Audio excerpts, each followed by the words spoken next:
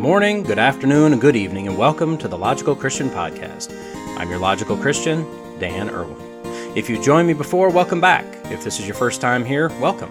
At the Logical Christian Podcast, we look at what's going on in the world of current events, politics, science, and whatever the mainstream media feels is important to tell us, but rather than just accepting their spin and swallowing their narrative, we look at it logically, and we look at it as Christians. Links can be found in the show notes if you want to follow along. So with that, let's go be logical Christians. Until Elon Musk establishes our new Martian colony, which will undoubtedly screw up in fairly short order, the reality is we're all stuck on this celestial marble, so we're gonna need to relearn the important lessons we were supposed to learn in kindergarten, if not before. We need to learn how to get along, and many say no matter what, and when they say no matter what, they literally mean no matter what, and just shut up about it, which we learned in kindergarten we shouldn't say. On today's episode, first we'll learn the importance of sharing, then we'll learn how to clean up, everybody, everywhere, clean up, everybody do your share, and finally we'll see what can happen when others refuse to play fairly. So, grab your extension cords, don your hazmat suit, and square your tri-corner hat. I guess triangle your You get the idea, because before we can have recess, here we go. Billie Jean King apparently once said, and I wasn't there, but this is what the worldwide internets tells me, quote, "Be bold. If you're going to make an error, make a doozy, and don't be afraid to hit the ball." This concept seems to be rampant these days. A massive number of seemingly smart people, and a lot of not-so-smart ones, making bold declarations, proclaiming expertise while either being utterly clueless, completely wrong, a bold-faced liar, or more often a combo platter of these. Well, I think I found someone that appears to be very book-smart without an ounce of real-world awareness, or with an agenda that needs pushing. You decide. Found on Slate.com, so you know this will be good, headline, "Should you let a guest charge their electric vehicle at your home?" Now, for me, this would be a short article. I could simply state, no, and be done. I could also do a long-form article and ask, what do you mean by guest? Right? I mean, am I wrong here? Is this a dinner party guest, a game night guest, an overnight drop-in, a week-long visit by family? Makes a difference. The author of this article is a treasure trove all in himself. Ryan Cornell, a, quote, senior Global Futures scientist, Julianne Wrigley Global Futures Laboratory, and also, quote, instructor, School of Sustainability, College of Global Futures. This College of Global Futures is apparently part of Arizona State University. He's got a master's degree in sustainability from Harvard, another master's in mathematics education from the University of Phoenix, and a bachelor's in political science from Arizona State. He's more book smarts than man at this point. He's got a few articles on Slate, and I'm going to touch on them all, as this is just gold. I mean, just pure refined gold. In fact, let's work oldest to the current one. There's only a few. I just want to give you a full picture of this guy, which, by the way, I did happen to look at his picture, and I think all of our reactions would be the same. Yeah, that seems right. So let's take a look at his past 3 Slate articles prior to this one, quickly. December 2020, headline, "It's time to rethink the tax credit on electric vehicles." Well, the gist of this one is very simple. In his own words, quote, "We need to electrify. Mitigating climate change requires decarbonization, which will be impossible unless we are able to utilize electricity to accomplish tasks that currently require fossil fuels, such as automobiles, industrial processes, and heating. You can make those things more efficient, but efficiently combusting fossil fuels is still combusting fossil fuels. So we must decouple our economy from fossil fuels and electrify all aspects of our daily lives. This much is certain." Oh. So what he says we can do as low-hanging fruit is to extend the $7,500 tax credit, our tax dollars, being reassigned to people apparently wealthy enough to purchase an electric vehicle. And don't extend it indefinitely. That would be silly. He's not crazy. But extend it much, much farther into the future to many, many more people. In other words, throw money at it. As we're learning all too well from President Vegetable, just flooding the economy with printed monopoly money, it only helps everything and has zero consequences.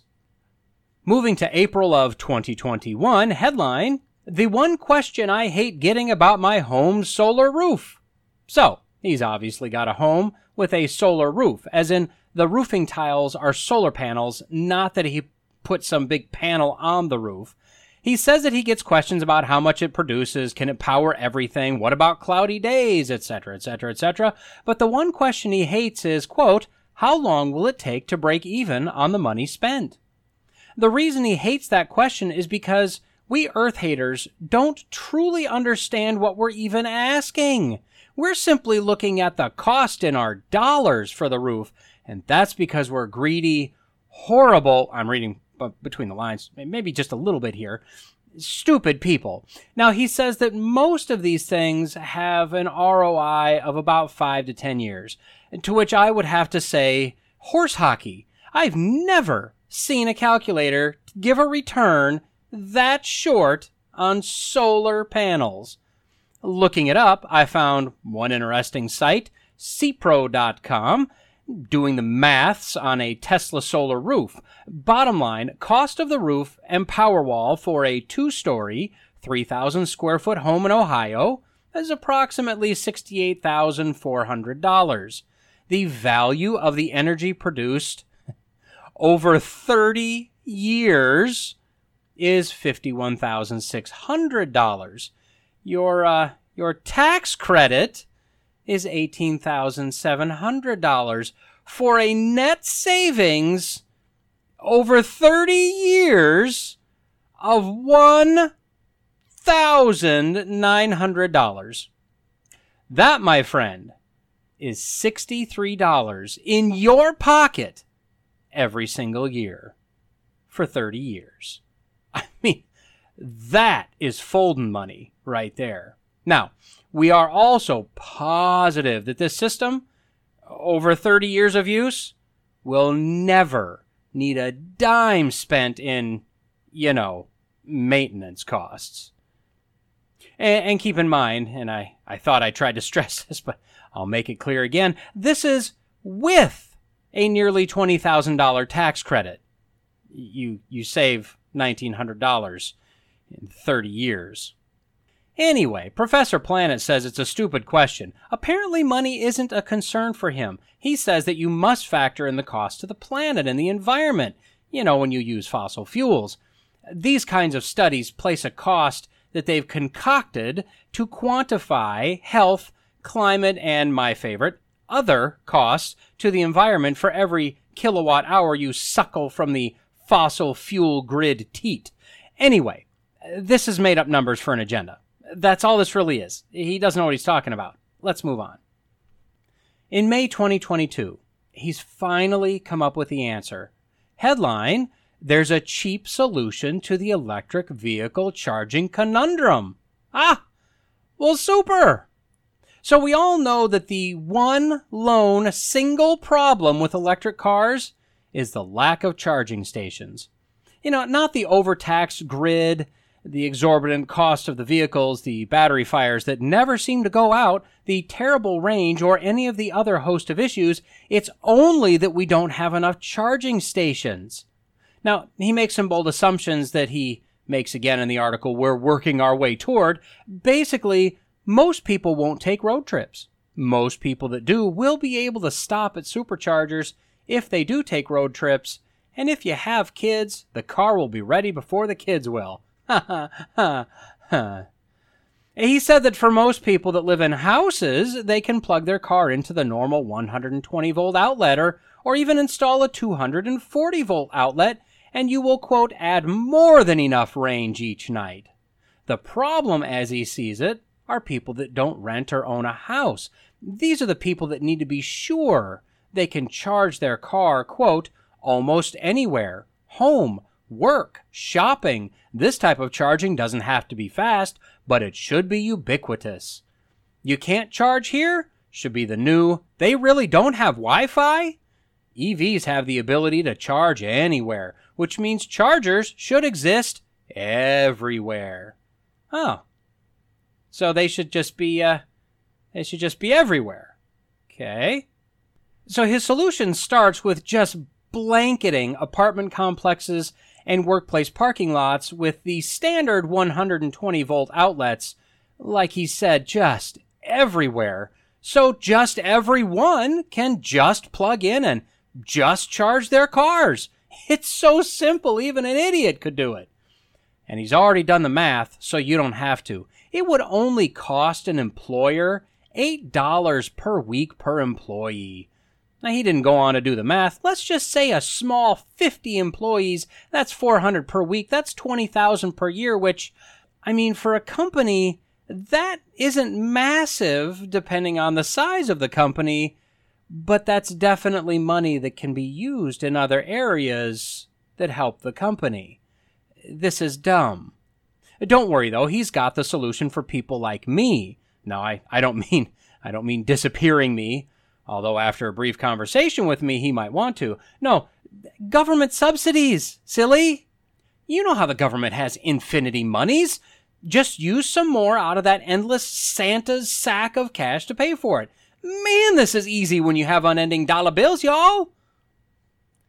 And that's just the beginning. How about street side chargers? You know, like parking meters. Swipe your card, let it juice up overnight. Easy peasy. And finally, we'd need chargers at, quote, restaurants, shopping centers, movie theaters, parks, and other areas where people congregate. These are the spots where people want to spend a couple hours, which lends itself to the middle-of-the-road Level 2 chargers. Charging while you watch a movie or play at the park is a much more enjoyable experience than driving to a charging-specific station like a gas-powered car and staying with the car while it charges. Notice how he flips to gas-powered cars, then right back to electric? Yes, I do have to literally drive to a gas-up station, and I have to stay with the car the entire 5 minutes while I re-gas charge it. That to him is an inconvenience. But what's not an inconvenience is plugging your car in every time you park somewhere. That's fine, because you just walk away for a couple hours, and then you'll have enough range to get home, so you can plug it in again. But, once again, he got me. He said that we shouldn't desire a recharge to be as fast as a fill-up. No, in fact, you're a dumb dummy for thinking that. No, quote, charging at gas stations is slow. 10 minutes to fill up gas wastes more time than charging for 10 hours while you sleep. 10 hours of sleep. Huh. Ah, good. Oh, it's nice.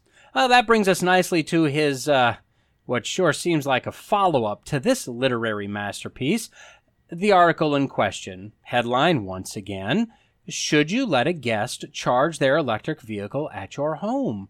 To which I still say, no.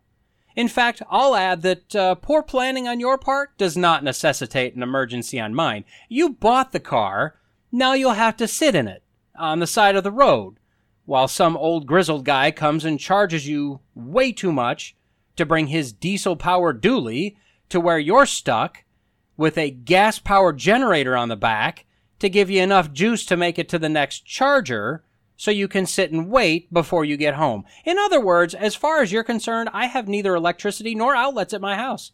Sorry. Furthermore, if this guy wants to get off of fossil fuels, I want to help him. And since my house runs on coal-fired power from the grid, that just won't do. I do not want to be the cause of him falling off the fossil fuel wagon. Anyway, before I start to rant, let's take a look at this future Pulitzer winner, shall we? So this article is based off of a tweet from Adriana Porter Felt, 3 names, a director of engineering for Chrome, who asked, quote, "What's the etiquette on car chargers? Do you offer house guests to charge their cars? Is it rude to ask someone if you can charge there while visiting?" Now, I'll give you one guess as to the view of Generalissimo Environmentalo. He's got no problem with those things. If you allow people to use your water, eat your food, and charge their phones, then this is a no-brainer. Now, from my viewpoint, if someone rolled up and said, "Hey, you got a can of gas I can have?" The answer is almost always no. There's a gas station a mile down the road. Or I'd ask the question, "Why did you roll up on an empty tank?" Or I'd let this terrible person fill up with the can, then I'd give him the can, tell him to scoot on down to the gas station, fill the can back up, and bring it back. Now, do I sound like a jerk? Probably. But the reality is asking to charge your car in my driveway is identical to asking to use the gas in my gas can because you planned poorly. And I don't care about the cost. It's the principle of the thing, in my opinion. Of course, he does go into the cost of charging, which, I'll admit, the electricity cost is fairly low. For now, as power companies transition to less and less efficient sources like wind and solar, and the demands go up, and infrastructure is going to have to be upgraded to handle the demand, so we don't have power lines literally on fire across the country, do you think that maybe, just maybe, the power company might charge more? But let's move on, as he's got some fantastically mind-blowing gotcha points. And if these don't convince you, well, maybe you need to be disappeared. He says, quote, "Electric vehicles save a significant amount of time in daily driving. 1 second to plug in at home is significantly faster than spending 10 minutes to stop and fill up with gasoline." Wait, 1 second? I can't even plug in the vacuum in 1 second. He's got to be some sort of plug-in savant if he can do that. And 10 minutes to fill up the car. Maybe, if you get a really slow pump. Maybe. He goes on, quote, "It's possible that long road trips can take more time in an EV, but the difference disappears quickly if you're driving with kids or like to partake in such extravagances as eating or going to the bathroom." Wait a minute. I like to partake in eating. I've gone to the bathroom in the past. This guy's relating to me on my level. And then he drops the hammer. 78% of road trips are 50 to 249 miles one way. Okay, now this one is probably my favorite, so follow the logic with me. If you use a gas-powered car to take a, say, 150-mile one-way trip, you'll likely need to stop for gas on the way home to complete your 300-mile trip. But electric cars love 150-mile trips. In fact, he says they thrive on them. Quote, "And as long as you can charge at your destination, you won't have to stop at all." Okay, stop laughing. He knows from experience. Okay, chuckles. For the past 15 years, he and his family have made a 140-mile trek. 140 miles is a trek for this guy. Okay. From Scottsdale to Oro Valley, Arizona to see family. Sadly, for the environment and probably to the shame of his children, they did it for most of those years in an evil gas-powered car. And, quote, "We stopped at a gas station on every single one of those trips." Now, you might be thinking, didn't your car have more than 280 miles of range? Of course, but it was unlikely that we started with close to a full tank of gas, which means that our range was always less than the maximum. Every single trip? I mean, he's going 2 hours one way. He said he's done this trip countless times over 15 years, and not once he thought, I'll just fill up the car before we leave. I mean, not one time. And this is the genius we should rely on to tell us how to live. It gets better. Let's go on. Quote, "The process is much simpler in our electric vehicle. We start the trip with a full battery, plug in when we get there, spend the day or night, then drive home.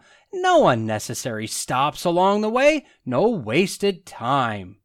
Okay, so they start with a full charge, but he just couldn't find a way to start with a full tank. Okay, it's good. And then he says, quote, "We're fortunate that when we arrive in Oro Valley, the garage door is open and my wife's grandfather is anxiously waiting to help us plug in. It might seem like a simple thing, but the ability to charge at our destination noticeably improves the experience of our road trip. We don't need to stop anywhere on the way home. There's no waiting around. The car is ready to go when we are, and the ability to plug in as guests is what makes this possible. And voila! That's the solution. Just ask if you can plug in. Educate them if needed. Explain that the cost on their power bill will be very small, probably not even noticeable, and hopefully they'll say, yeah, go for it. As our eco-warrior concludes, quote, but most importantly, a world where we let each other plug in on road trips is a world where road trips are just that much easier and more fun. Who doesn't want that? Unless you don't want more guests dropping by, of course. So, if you're not an absolute piece of human refuse, you'll let people plug into your house, and you'll just shut up about it because they're saving the planet by using your fossil fuel-produced electricity. But it's not their electricity, and they're not paying the evil power company for it. You are. So just shut up and save the planet, okay? I'd like to say I have some grand theological point to make, but I'll be honest, this was just a fun article to review because of the ridiculousness of it. That said, we can learn something from this. Be honest. Commandment number 9, don't lie. But Dan, are you accusing him of lying? Yeah, I am. I sure am. Look, he has to be a somewhat intelligent guy. I consider myself a somewhat intelligent guy. I know when I'm writing something up, let's say for this podcast or for work, for church, every now and then I'll get lazy or assume I know something and I know I'm doing it. I know it might be wrong, that I need to verify it. So I do. At least I try my best, and if I can't prove it, I'll take it out and try a different route. You know that he wrote that you have to stop for gas because you never start on a full tank, but you always start with a full battery and thought, wow, well, maybe nobody will catch that. And you know that there's no way he truly believes that charging a car at a public charger is the same or more efficient, less worrisome as filling up the car with gas. If he believed that, then why does he want various chargers every 6 inches across the planet? Why would you need those? I don't need to trickle in gas every time I stop for 5 minutes. And how convenient would that be? Have little dribble pumps at every parking space paid for by the owner of the lot, where I could pull in, just dribble the gas into my tank while I shop or whatever. He knows that electric vehicles are a pain. He knows that it's a dirty move to arrive at a house and say, "Can I plug my car into your house?" I guarantee he never once asked for a splash of gas at a friend's house. In fact, at dear old granddaddy-in-law's place, why didn't he just ask for a 5-gallon top-off so he didn't have to stop on the way back to put some gas in the tank? Because we know he didn't fill his tank all the way up like some planet-hating caveman. The author is disingenuous at best, but I prefer to call him out as to what he actually is: a liar. But one thing you'll find with humanity is that a good chunk of them feel that lying is okay, if it gets you where you want to go. Not huge lies, but lies nonetheless. And that's the problem. Although he may be giving some actual facts, the intent of what he's doing is to be deceptive enough to push his agenda to get to his end goal. And I guarantee he would justify himself in doing so and feel fine about doing it. But as we see in the Bible, this never works well. Cain lied about killing Abel. He didn't tell God he didn't do it. He just boldly evaded the question. Well, that's a lie. He was cursed from the ground and doomed to be a fugitive and a wanderer. Would things have been different if he honestly repented? We'll never know. Abraham lied twice about Sarah being his wife. In fact, Abraham actually told the truth. Sarah was technically his sister, but his intent was to lie, to be deceptive. The first time it brought great plagues on Pharaoh. He was commanded to get out of the land. The second time, Abimelech, the king, was told by God that he was going to be killed because of it, and all the females in the household went barren. Abraham was confronted, admitted the lie, and prayed that God would heal the house of Abimelech, which he did. But look at the calamity that Abraham brought. What about Isaac lying about Rebekah being his wife, just like dear old dad? What about David lying about Bathsheba and the murder of Uriah? What about Achan in the book of Joshua lying about taking spoils of war he wasn't allowed to take and his entire family line being wiped out? What about Jonah lying and putting the entire ship of men in peril? What about Ananias and Sapphira lying to appear more generous, to be more righteous looking, holding back some of the sale price of property, which wasn't wrong of them to do, and then lying about it, saying that they gave it all, which was the sin, and both of them being struck down by God? Nowhere in the Bible does lying for personal agenda, personal gain, or selfish reasons ultimately ever work out well for the liar. There is some argument to be made that there can be a noble lie, a righteous lie. R.C. Sproul analyzes the lie of Rahab the prostitute to the representatives of the king to keep the spies sent to Jericho by Joshua safe. Sproul calls out the intent of the lie with respect to the sanctity of truth, stating that the sinfulness of a lie is that it violates God's righteousness. So when righteousness demands we tell the truth, we are to tell the truth. But we are under no obligation to tell the truth to someone that has no right to the truth. So Rahab's lie is justified because this is done to fulfill the mandate she has from God to protect these spies rather than to hand them over to an evil king who wants to destroy the people of God.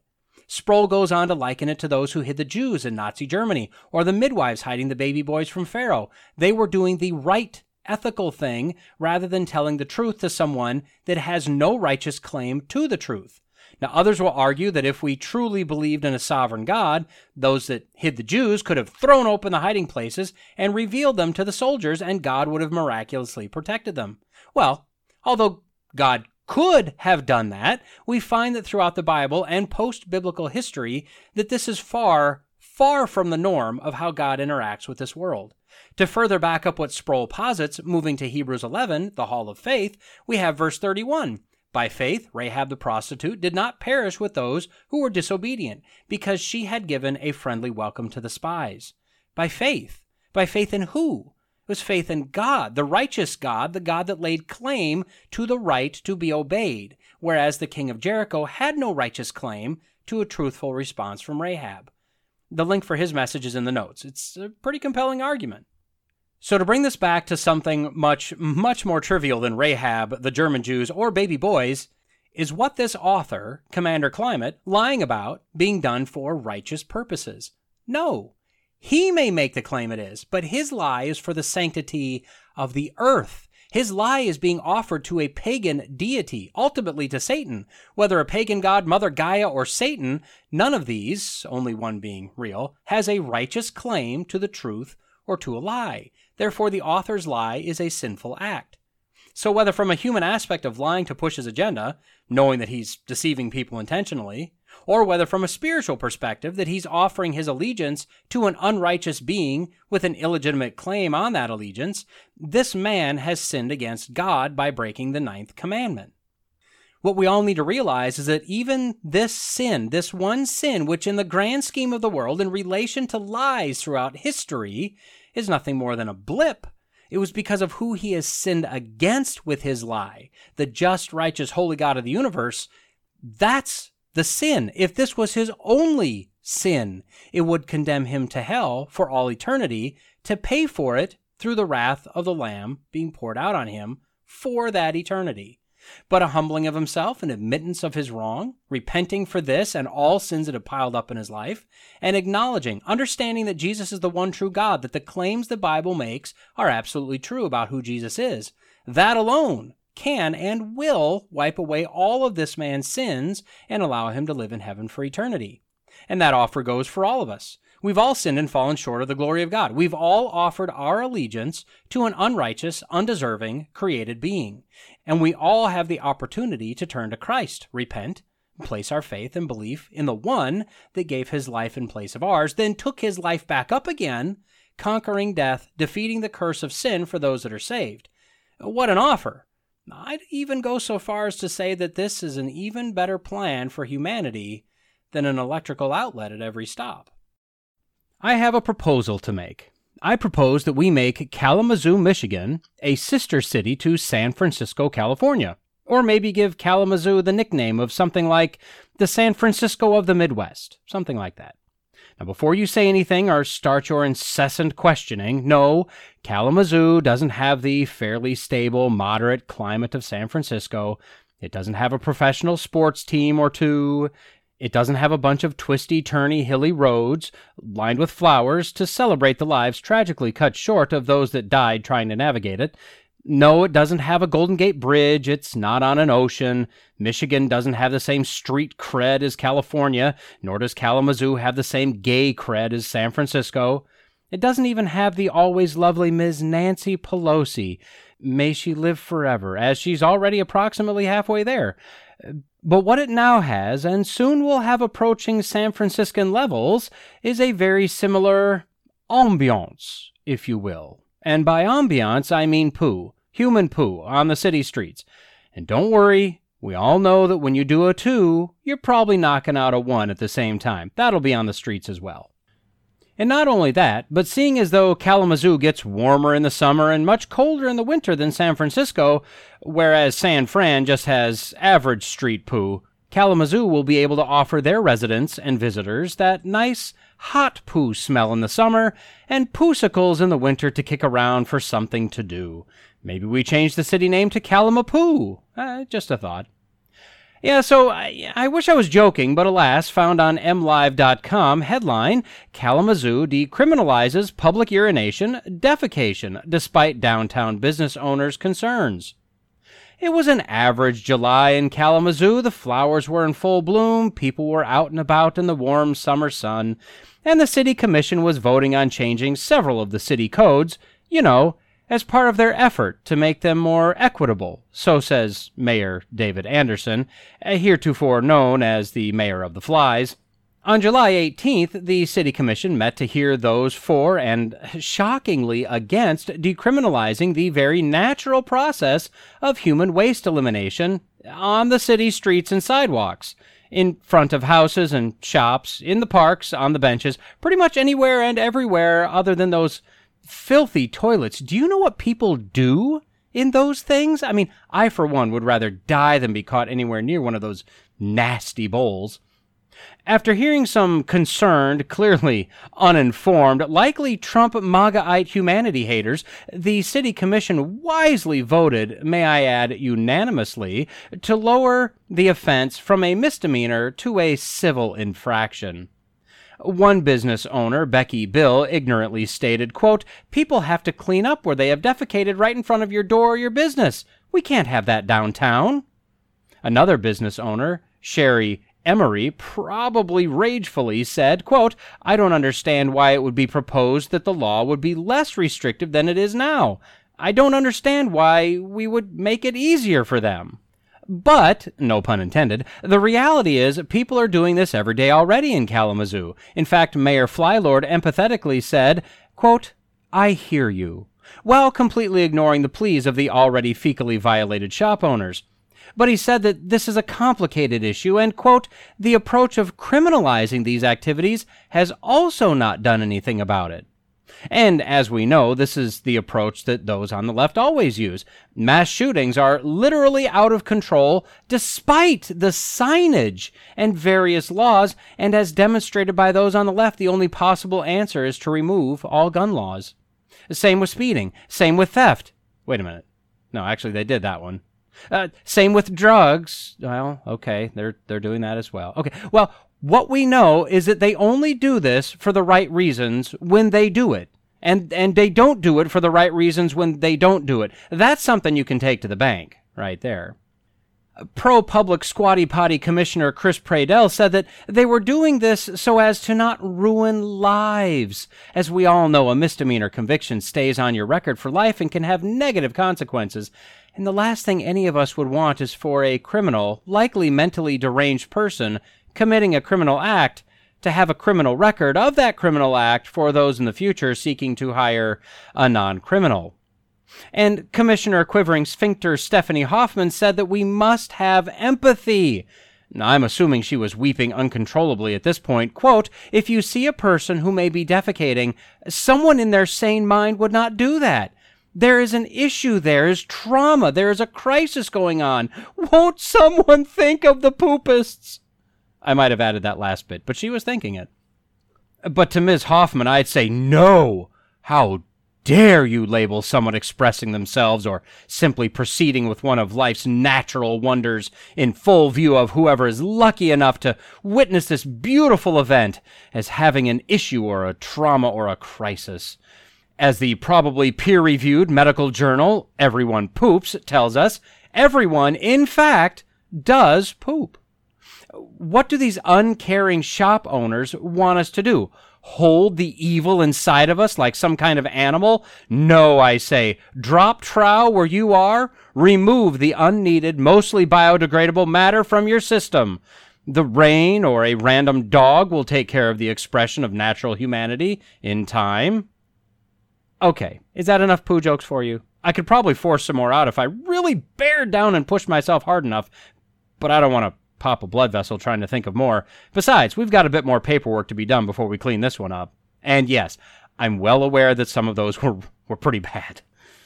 So from what I can find, Kalamazoo has been democratically controlled for decades. It appears at least 3 decades, and potentially many more. I just can't find party affiliation of any of these mayors. Now, why is that relevant, you may ask? Because those on the left are the most likely to do something like this, to allow public defecation in the name of equity, or to allow public defecation at all. And there is one simple reason for this. Those on the left are the more depraved, as they are the ones that have not only unhitched from God, the Bible, or even biblical morals, but they are at enmity. They're hostile towards God. Back in 2012, at the Democratic National Convention, 3 times the chairman called for a voice vote if they should include God in their platform. 3 times, per the video, the nays and boos clearly won, and yet the chair, afraid of how that might appear, passed it along anyway, to more boos and hisses. September 5th, 2012, the date the Democrats denied their creator 3 times. Interesting. Although in various parts of the world, and even a small percentage of people in industrialized nations, such as the United States, lack indoor plumbing and or modern sanitation systems, the reality is we know that having a system to remove human waste from around humans, processing it and eliminating it is the right thing to do. This helps in many aesthetic ways, but most importantly, it removes the various diseases and other health hazards. This, of course, hasn't always been the case. Looking back at the pre-industrial world, the times of the feudal lords, the Dark Ages, and on into the time of the Roman Empire, back into what we'd consider biblical times, human waste has always been something we've had to deal with. I mean, obviously, right? And a variety of ways were tried, oftentimes ending up with raw sewage covering streets and overflowing areas of normal human activity. This, of course, led to all sorts of nasty diseases. We're civilized now, though. Yes, we're reverting back to just letting people fling their feces anywhere like a poo-flinging primate, but now we have people for that. San Francisco has the Poop Patrol, which in 2018 was shown to make an annual salary of $184,000 in wages and benefits. I'm assuming a lot of hand sanitizer and cholera medicine was part of the benefits.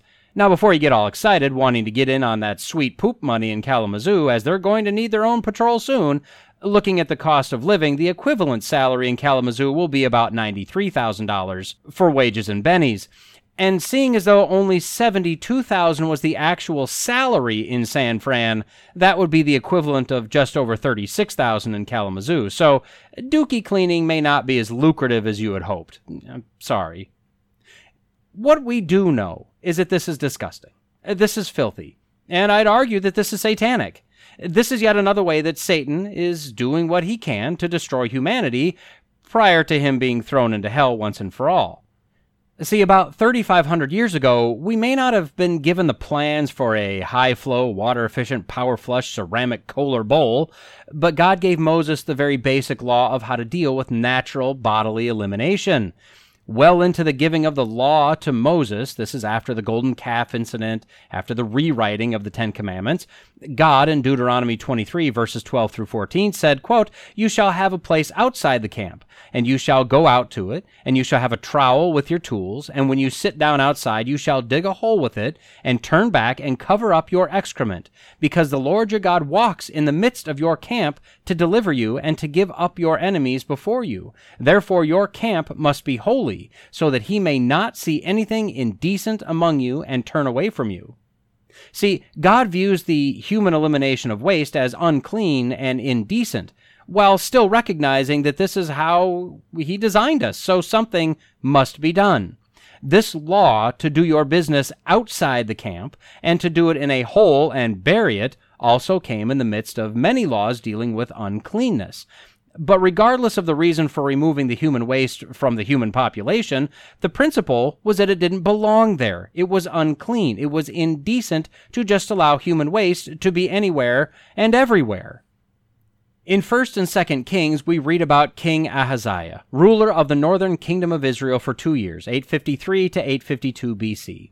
He was a wicked king that did not worship the Lord. He worshipped Baal or Baal instead and led his people into sin and idolatry. In 2 Kings 1, we read that apparently he fell through some lattice work, I'm guessing out of a window, and severely injured himself. As he didn't have anything to do with God, he told his messengers to go to Ekron to inquire of the god Baal-zebub, as to if he would recover or not. Those messengers were met by Elijah, who was told by the angel of the Lord to go meet them and ask them why they were going to ask this Baal-zebub. Was there not a God in Israel? And because Ahaziah did this, the Lord said that he would not leave his bed. He would die of his injuries, which he did. Baal-zebub was a pagan Philistine god that roughly translates to the Lord of the Flies. Archaeological digs in the area of ancient Philistine have revealed golden images of flies, further lending to the credibility of this translation. The Jews, after the time of the Philistines, changed that name to Beelzebul, which we find in the Greek New Testament, which means the Lord of Dung, and Beelzebub, the god of filth, which was then used by the Jews and by us today as a name for Satan, which would be accurate. As if it's not God, it would be Satan as the head of the demonic rebellion. So I'll be honest. When it comes to poo jokes, I'm a 10-year-old boy, much like most other men out there. Humans are funny creatures, gross creatures, and bodily functions can be funny because we all do them, and we all know they're disgusting, and what else can you do but laugh, right? I don't know, maybe that's just me. But when it comes to this sort of a thing, a cultural change, a shift toward filth, toward uncleanness, toward a dismissal of even the most basic of biblical principles, one has to wonder, where does this come from? As I stated, I believe this sort of delusional thinking is satanic. And although I agree with the one commissioner, for someone to defecate on a public street in full view of whoever, it indicates a mental instability of some degree. I'd have to ask, who is the more depraved? The person dealing with mental illness or the city commission that unanimously decided to allow it? We are seeing a rebellion against God, knowingly or not, at an increasing pace in this country. For those of us with open eyes, open ears, and a regenerated heart, we must firmly plant our feet and our flag on Jesus Christ. The time is rapidly coming when depravity and perversion, like we never dreamed of, will be praised and hailed as being accepting and inclusive, with those of us that are holding fast to the true truth of the Bible will be shunned, canceled, attacked, jailed, and killed. So to wrap this up, let me say this. You and I both see what's happening. My intent with these reviews is to spurn thought as to why it's happening. We need to be aware and informed, know where we stand, and not move, no matter what may come. To live is to live for Christ. To die for the Christian is gain. Although you and I may never have our lives taken from us, I don't think that most of us will escape rapidly escalating persecution. When the person who believes another person shouldn't defecate on the public street is the pariah, you know the persecution isn't far behind. The last connections with truth and reality are being severed. You and I need to be that voice of truth calling out to those who will still listen. So get prepared now, while we still can do so in relative comfort, because we need to be ready. Welcome to episode 2 of The American Genesis. When last we met, the 56 members of the 13 colonies of America had unanimously declared that the oppression by the king had gone too far, that the God-given rights of life, liberty, and the pursuit of happiness had been and were being abused by a tyrant. We covered the opening declaration, the overall reasoning by the founders as to why it had come to this, and now we're going to jump in and read the specific grievances that brought the Continental Congress to this point. It's one thing to look at a significant other, a child, a parent, and say, "I'm mad at you." Great, but if I don't know why, I really can't help you. Now, I can speak for men, and I'll say this, it's in general terms. We need specifics. I know women don't believe me, but there are literally many times men are baffled as to what they did this time. But speaking for myself, tell me what the issue is exactly, and we can at a minimum discuss, and more than likely I'll try to work on that aspect. This is what the founders did. They laid out in exact detail the issues that have brought them to this point. They wanted no ambiguity, No room for misunderstanding. This was not a husband and wife. This was a newborn conglomeration of colonies versus the world power. The justification needed to be ironclad. And as a bonus, whether they intended it or not, we are the beneficiaries of being able to view their reasons in context and determine where we are as a fracturing country today. Do our grievances, regardless of which side of the gulf we're on, measure up to the same abuse and usurpations, or are we just being whiners? Additionally, we'll discuss a grievance that didn't make it into the final draft and why it didn't. So picking up where we left off, we read, "To prove this, let facts be submitted to a candid world. He," referring to the king, "has refused his assent to laws, the most wholesome and necessary for the public good. He has forbidden his governors to pass laws of immediate and pressing importance unless suspended in their operation till his assent should be obtained, and when so suspended he has utterly neglected to attend to them. He has refused to pass other laws for the accommodation of large districts of people unless those people would relinquish the right of representation in the legislature, a right inestimable to them and formidable to tyrants only. He has called together legislative bodies at places unusual, uncomfortable, and distant from the depository of their public records for the sole purpose of fatiguing them into compliance with his measures. He has dissolved representative houses repeatedly for opposing with manly firmness his invasions on the rights of the people. He has refused for a long time after such dissolutions to cause others to be elected, whereby the legislative powers, incapable of annihilation, have returned to the people at large for their exercise, the state remaining in the meantime exposed to all the dangers of invasion from without and convulsions within. He has endeavored to prevent the population of these states for that purpose, obstructing the laws for naturalization of foreigners, refusing to pass others to encourage their migrations hither, and raising the conditions of new appropriations of land. He has obstructed the administration of justice by refusing his assent to laws for establishing judiciary powers. He has made judges dependent on his will alone for the tenure of their offices and the amount and payment of their salaries.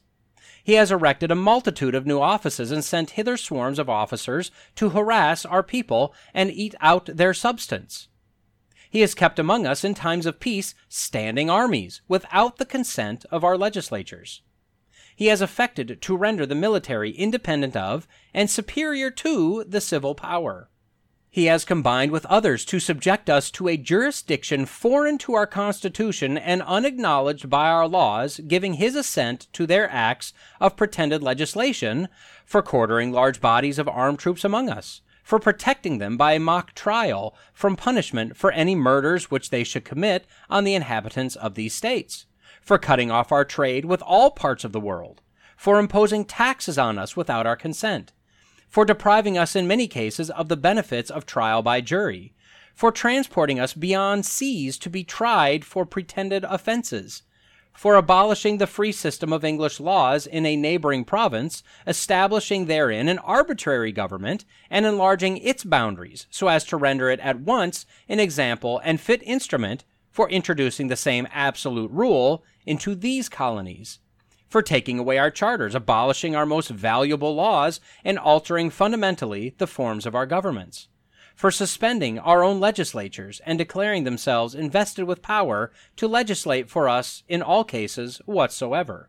He has abdicated government here by declaring us out of his protection and waging war against us. He has plundered our seas, ravaged our coasts, burnt our towns, and destroyed the lives of our people. He is at this time transporting large armies of foreign mercenaries to complete the works of death, desolation, and tyranny already begun with circumstances of cruelty and perfidy scarcely paralleled in the most barbarous ages and totally unworthy the head of a civilized nation. He has constrained our fellow citizens taken captive on the high seas to bear arms against their country, to become the executioners of their friends and brethren, or to fall themselves by their hands. He has excited domestic insurrections amongst us, and has endeavored to bring on the inhabitants of our frontiers the merciless Indian savages, whose known rule of warfare is an undistinguished destruction of all ages, sexes, and conditions. Okay. So let me summarize these grievances, and as I do, I'll draw parallels to what we're seeing come out of Washington, D.C., and in some states, our Capitol buildings today. As I was jotting down notes in order to summarize these, the similarities to today are kind of frightening, I'll be honest. So I can break these grievances down into 7 larger categories, and we'll hit these quickly, I promise. Number 1, destruction of the rule of law. He removed laws. He wouldn't allow laws to be made. He ignored laws, etc., etc. We see this today. You can just pick up a you can click on your favorite news site. Well, on social media, you can see that laws don't seem to matter anymore. If you're on the right side, you can do just about anything you want. The criminals are being defended and hailed as heroes, while the law-abiding citizens are being demonized. Number 2, representation was nullified. The king removed representatives, dissolved legislative bodies, and set up representatives beholden to him. He just assumed as much legislative power onto himself as he could. So, can anyone say executive order? Or declarations of state of emergency? Or how about the Defense Protection Act? Our current governmental system no longer follows the legislative process. The president just does things, and then waits to see if it'll hold up in court. And that's not how things are supposed to be done.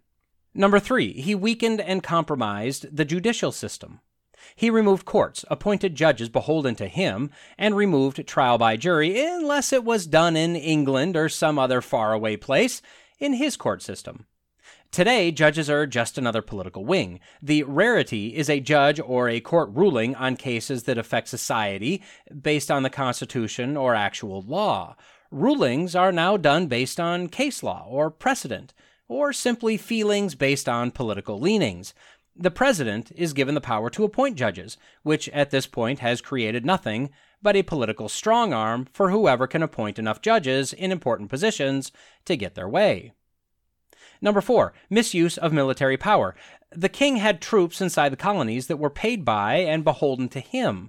They were placed above the law, given free rein in the colonies, and this is one area where I can't draw a parallel at this time yet.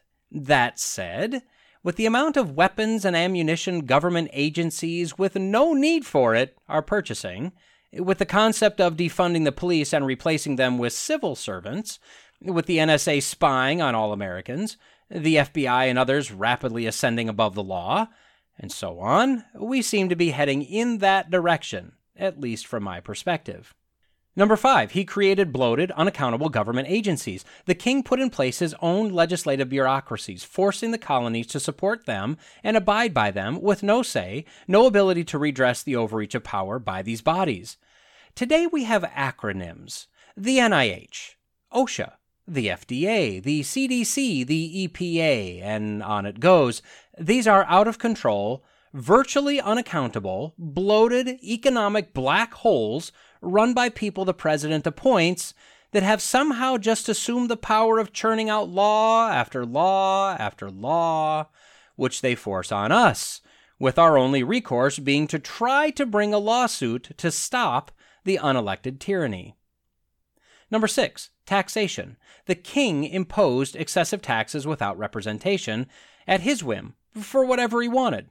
Today, we demonize the so-called rich, but everyone is taxed for everything, at excessive rates, especially the rich, to fund absolute idiocy and perversion, and to pay the salaries of people we don't want or need in our lives. Well, I say that, but not everyone is taxed. Those that can be manipulated to be one-issue voters, voting based on who will promise them the most cash and prizes, aren't really taxed much of anything, all things considered. Number 7, war. The king was literally trying to smoke out those that didn't agree with him. He had troops in position and was sending more, all above the law, able to do what they wanted. He had caused destruction of lives and property. He forced prisoners to fight against their countrymen or die, and he was working to get the Indians to join his cause. Today, although I know that January 6th is the worst thing that's ever happened to anyone or anything in all of human history, We see the left promoting riots, looting, theft, and destruction. We see them dismissing or ignoring crime. We see them encouraging the harassment or harassment, if you like, of political or judicial personnel based on political leanings. We see them releasing prisoners and terrorists. We see them pushing for mass illegal immigration and blanket amnesty, knowing that in that mix are very dangerous gang members and known terrorists. We may not be at war, but we're definitely well on our way. So are we at the same point of no return that the colonists were? Well, again, I'll let you draw your own conclusion, but from my perspective, if we're not, we're certainly standing on the doorstep, fist curled, ready to knock on that door. Finally, I want to cover one grievance that was not included in the final draft of the Declaration. This was actually the last specific grievance listed in the initial draft and was the most detailed of all of them. Now, my speculation as to why this was listed last and expounded on the most is because Jefferson felt it was the most grievous, oppressive usurpation of power the Crown committed and forced upon the colonists. It reads as follows. He has waged cruel war against human nature itself, violating its most sacred rights of life and liberty in the persons of a distant people who never offended him, captivating and carrying them into slavery in another hemisphere, or to incur miserable death in their transportation thither. This piratical warfare, the opprobrium of infidel powers, is the warfare of the Christian King of Great Britain, determined to keep open a market where men should be bought and sold. He has prostituted his negative for suppressing every legislative attempt to prohibit or to restrain this execrable commerce, and that this assemblage of horrors might want no fact of distinguished dye. He is now exciting those very people to rise in arms among us and to purchase that liberty of which he has deprived them by murdering the people upon whom he also obtruded them, thus paying off former crimes committed against the liberties of one people with crimes which he urges them to commit against the lives of another. So what was Jefferson saying? Well, put simply, the so-called Christian, and he highlighted this to mark the sarcasm, the Christian king went to other countries, think Africa, captured men, women, and children to continue the slave trade in England and propagate it to the colonies. That is, if they survived the slave ships they were stacked and shackled into. He refused to allow the colonists to make laws regarding slavery, rather forced it onto the colonies. And now the king was trying to blackmail or bribe the slaves to rise up against the colonists and possibly win their freedom. This clause didn't make it into the final draft because some representatives would not sign it if it was in there. This would have effectively ended slavery, and at that time, there were those that wanted slavery to continue, as that was how these large plantations ran. Unfortunately, if the Congress did not have unanimity among the colonies, the United States would have fractured and been defeated easily by England or whoever. So compromises had to be made. Now, we can place our nose in the air and play better than thou, saying we'd never do this. But in the context of the time, slavery was a given. It was either going to be done in parts of a free country with the potential of eliminating it at a later date, which we did, or everyone would be slaves to the king. In other words, making a stand on slavery at that time would have ensured the continued enslavement of everyone with no foreseeable hope of freedom. Now, Jefferson and many, if not most, of the founders owned slaves. No, Jefferson didn't impregnate a young slave. That's fairly easily debunked. And no, not all slave owners were cruel, abusive murderers and rapists. In fact, Washington's slaves wanted to stay with Martha and the family after his death. Shortly after Washington's death, many states started making laws that you couldn't free your slaves upon death, which many founders wanted to do, as that was one of the only ways to allow them to go free. You couldn't just let them go. You couldn't let slaves go that had been given to you through some inheritance. So, for whatever reason, a change of heart perhaps, Jefferson appeared to be passionate about this grievance. But the time wasn't right to make that stand. You can do your own research if you'd like to learn more. And this is where we'll end the second episode of The American Genesis. In episode 3, we'll wrap up the Declaration, stating exactly what was being declared and what it meant at that time and what it means for us today. And with that, we've reached the end of this episode of the Logical Christian Podcast. If you've made it this far, the odds are you liked what you heard. I'd greatly appreciate a like, a comment, and a review if you're so inclined. As you likely already know, it all helps with the algorithms. Don't forget to subscribe so you can be notified whenever a new episode drops. And finally, if you found this podcast useful or entertaining, share it with your friends, your enemies, your in-laws, your outlaws. If you want to reach me, you can do so at lcpodcast@outlook.com, or increasingly, I'll be using @lcpodcast on Getter. Lawrence J. Peter said, "Against logic there is no armor like ignorance. But Jesus told us that if you abide in my word, you are truly my disciples, and you will know the truth, and the truth will set you free." So stay in the word, stay logical, stay faithful, and until next time, God bless.